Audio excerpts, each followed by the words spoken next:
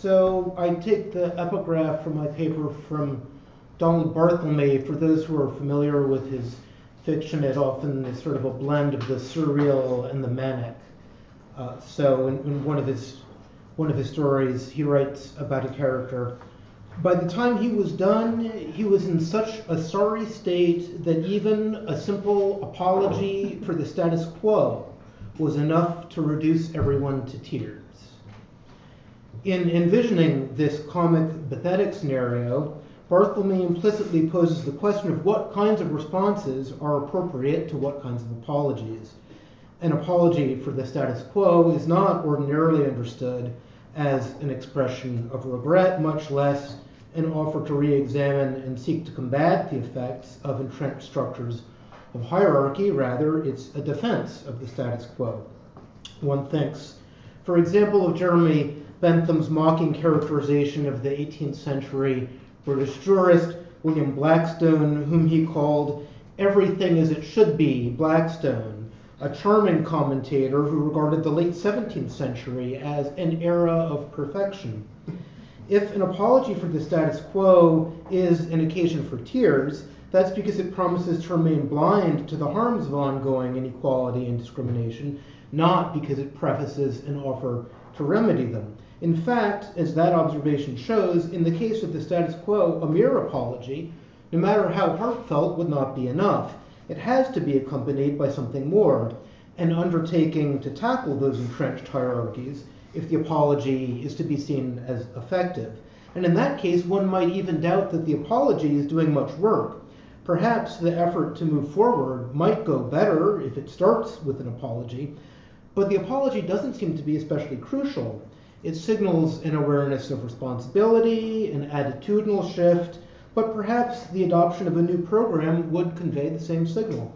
What's needed is some way to convey that the existing state of affairs has come to an end and a new approach is now underway.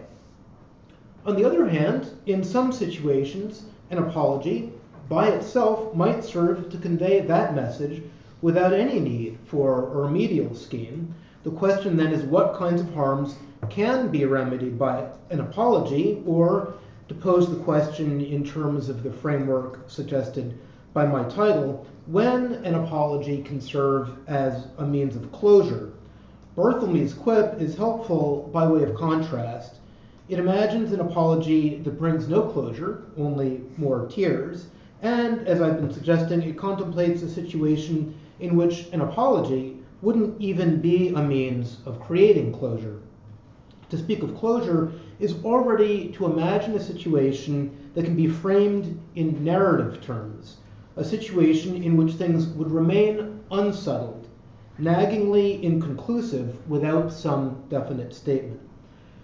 For instance, while an apology might seem like the right gesture if you've bumped someone on the subway, it would seem odd to say that it results in closure because the harm is too brief to fit into a narrative frame. Closure isn't a necessary effect of a successful apology. Rather, it's associated with the kind of apology that caps some continuing state of affairs whose termination is a significant event. A good deal of empirical work on capital punishment asks whether families of murder victims find closure find closure when the killer is put to death. Here we do have a state of affairs that can be understood in narrative terms, a harm so serious that it has completely altered the lives of the victim's family, usually for several years by the time the killer is put on trial, let alone by the time the appeals are exhausted. Scholars who work on these issues generally agree that the victim's family members do not find closure when the killer is put to death, even if they were anticipating that they would. In this situation, an apology might help to produce closure along with the rest of it. That's not a question this research usually poses. If that's right, then presumably a lot would depend on the nature of the apology, what kind of acknowledgement of responsibility it conveys, how sincere it sounds, for instance. The murder case is, of course, an extreme example, and it's possible that no apology could be any use in that context if we consider some less severe examples of ongoing harms, it seems that apologies do sometimes help to create closure. For instance, in a study of discrimination and harassment complaints brought under equal opportunity legislation in Australia, the authors found that complainants regarded apologies as an important part of the process, which, quote, assisted their healing and allowed them to move on. Even if the apology was offered because a court had ordered it, rather than because the defendant offered it voluntarily, complainants nevertheless saw it as a way of, quote, validating that they had been discriminated against and vindicating their decision to complain. A similar study of employment discrimination complaints in Hong Kong found the complainants were likely to seek an apology as part of the process, and that they rejected settlement offers that did not include an admission of wrongdoing. In yet another study, which posed a hypothetical scenario about the theft and return of a bicycle, the test subjects reported that they would consider an apology to make a significant difference in their reaction only if it were accompanied by an acknowledgement of the damage and an offer of compensation. In that situation, however, people said that the apology had more impact on their willingness to forgive than the offer of compensation alone would have had. These studies suggest that while an apology by itself will probably leave the complainant unsatisfied, apologies can play a crucial role in producing closure for the victim. All of these examples are amenable to a narrative framing, particularly the employment discrimination cases, which involved actual, not hypothetical complainants who had experienced discrimination or harassment over an extended period of time. One implication that emerges from these studies is that the sincerity of the apology may not be the most important factor in producing closure.